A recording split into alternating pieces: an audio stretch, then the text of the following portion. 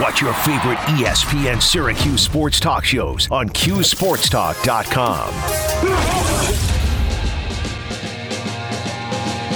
This is On the Block with Brent Axe. We've always played them. I think it's a good series. You're going to have to play somebody outside the conference, and I think it's a good game. It's been an equal kind of a battle. They're really talented. I think they have the best players that they've had there in a long time this year.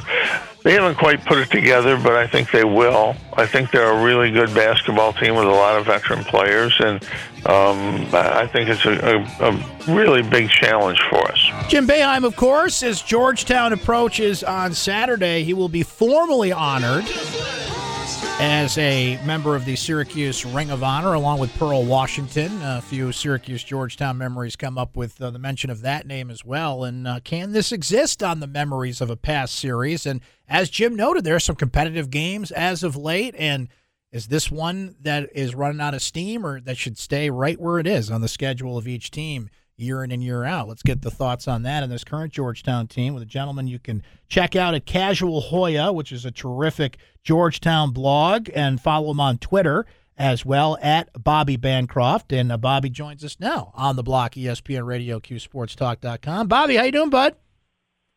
Hey, Georgetown, Syracuse, what's better than this? Come on. Nothing's better than this, right? Let's go. Nothing. Let's start there. Well, where are we at with this series? Georgetown, Syracuse, you just said it. There's nothing better than that. So, look, I'm in the boat of let's keep this thing going as long as it feels like they should. Do you feel the same way? Oh, absolutely. And, I mean, just since conference realignment, it's taken away a lot of the rivalries. I mean, I don't know what who Syracuse's biggest rival in the ACC is, but for Georgetown, this is basically a game that they need. They need this game. They beat Siena last night, and you said we were going back and forth on Twitter a little bit, and you mentioned that maybe that free ticket thing wasn't as big of a deal as they made. So tell me about that and that win over Siena last night. What'd you see there, Bobby? Okay, so two things can be true at once. One, Georgetown's they're off to a great start after last year having a really poor season. But at the same time, the free tickets to DC residents was part of a promotion package that was sent out in, I think, September. So it just so happens that, Gotcha. Georgetown's not doing well. So it kind of caught the attention of the media. But unfortunately, that's kind of where they are. And, that's just the state of the program. Bobby, when you look at, you mentioned it, state of the program, right? Patrick Ewing, that felt right. That's okay. This is what you got to do at a place like Georgetown. He had a reputation as somebody who should have been an NBA head coach, let alone come back to college. That just felt like, okay, man, if that doesn't work, nothing will. Well, it appears like that's not working. So where are you at with the Patrick Ewing thing? You ready to turn the page or ride this out as far as it can go? What's the kind of the latest feel on Patrick Ewing? Man, there's so much to unpack there. I don't think it has to be Patrick Ewing or bust. I think Georgetown is a strong enough program that they could continue to go as long as they hire, a very good coach whenever they end up doing that next time. You mentioned that Patrick probably deserved an NBA shot. I think he did. And I think one of the issues that he's had is he spent from 1985 to 2017, basically his entire adult life in the NBA. And he often coaches and maybe tries to run the program like it's the NBA. The problem is, it's not the NBA. So they've struggled. They've had they're struggling to keep kids in school, keep them part of the program. So they're kind of flipping their roster over and over. If you're a Syracuse fan looking at the matchup, you're thinking, who are these guys? It's like that scene from, Major League when there's who are these guys on the roster?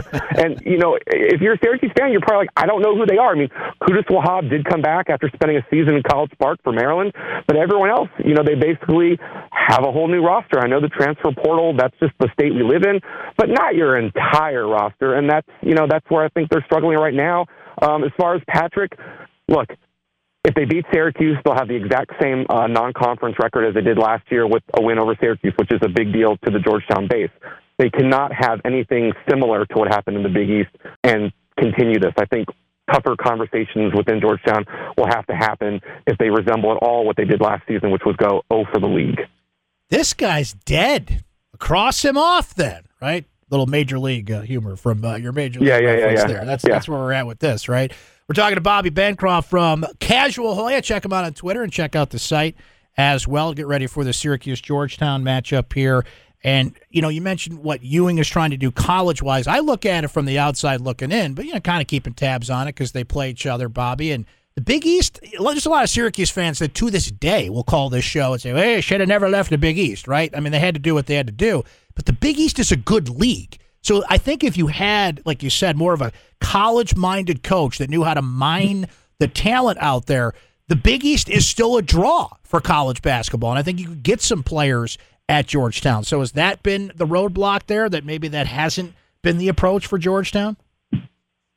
Well, I think the issue for Georgetown has been, if you look back at their history through the late, great John Thompson, even Craig Eschrick, and JT3, who did a great job, is you can't keep every kid in D.C. You got D.C. kids on Syracuse roster, Villanova's roster, all over the country.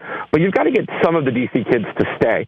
And I think they've been unable to manage the AAU and the high school coaches world, and they just haven't been able to get enough local kids. You can't go through an old Georgetown roster, and when you look at it, yeah, you got Patrick Ewing from Jamaica, from Massachusetts. You had Otto Porter from Missouri. You had different players from different parts of the country, but the nucleus was always DMV heavy, and that's where they've really struggled. And yes, the Big East is a great league. Look at UConn. They begged to get back in. They put their football, where they had to do it, and they're one of the top 5 teams in the country.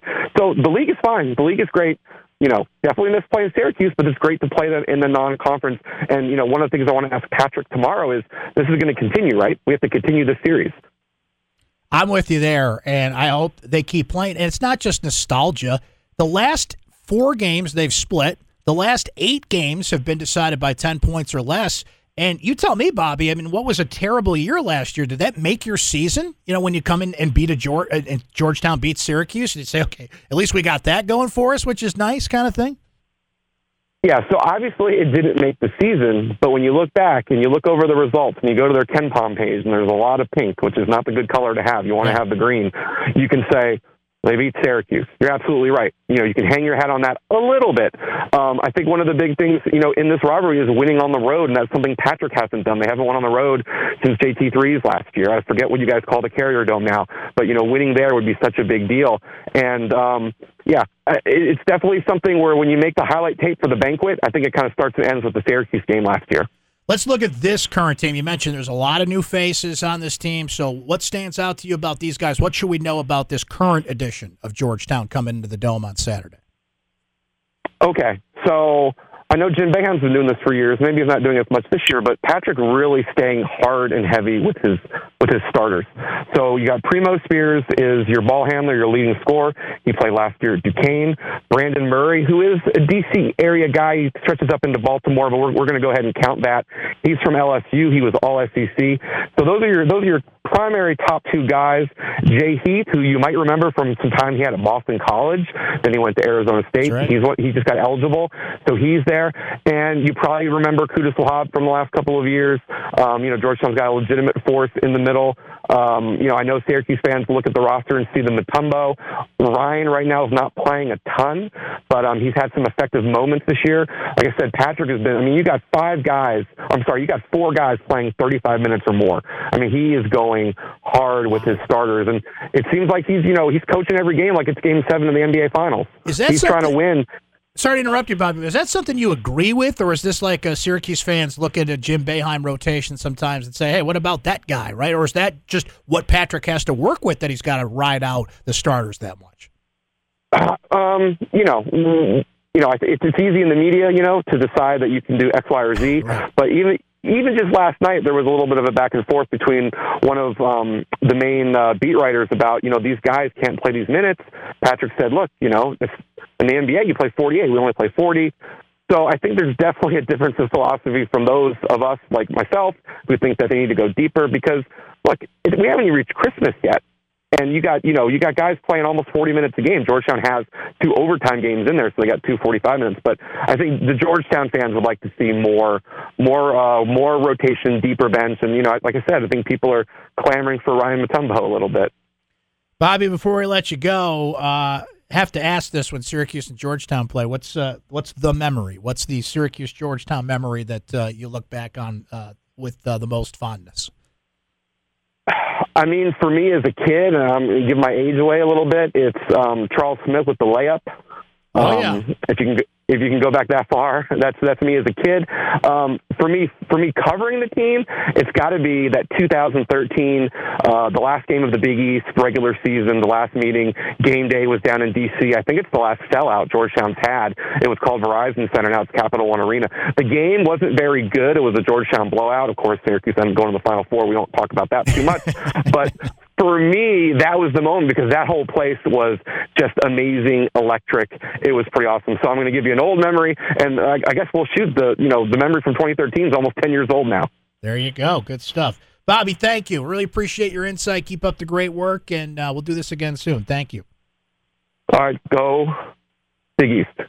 Go Big East. I don't think a lot of people would disagree with that up here. I like that. Thank you, Bobby. Appreciate it. That's Bobby Bancroft. You can follow him on Twitter. Read him at Casual Hoya as well. Great insight on Georgetown. And it's 5:36, and Georgetown still sucks. We will break. We will come back, and the draft awaits.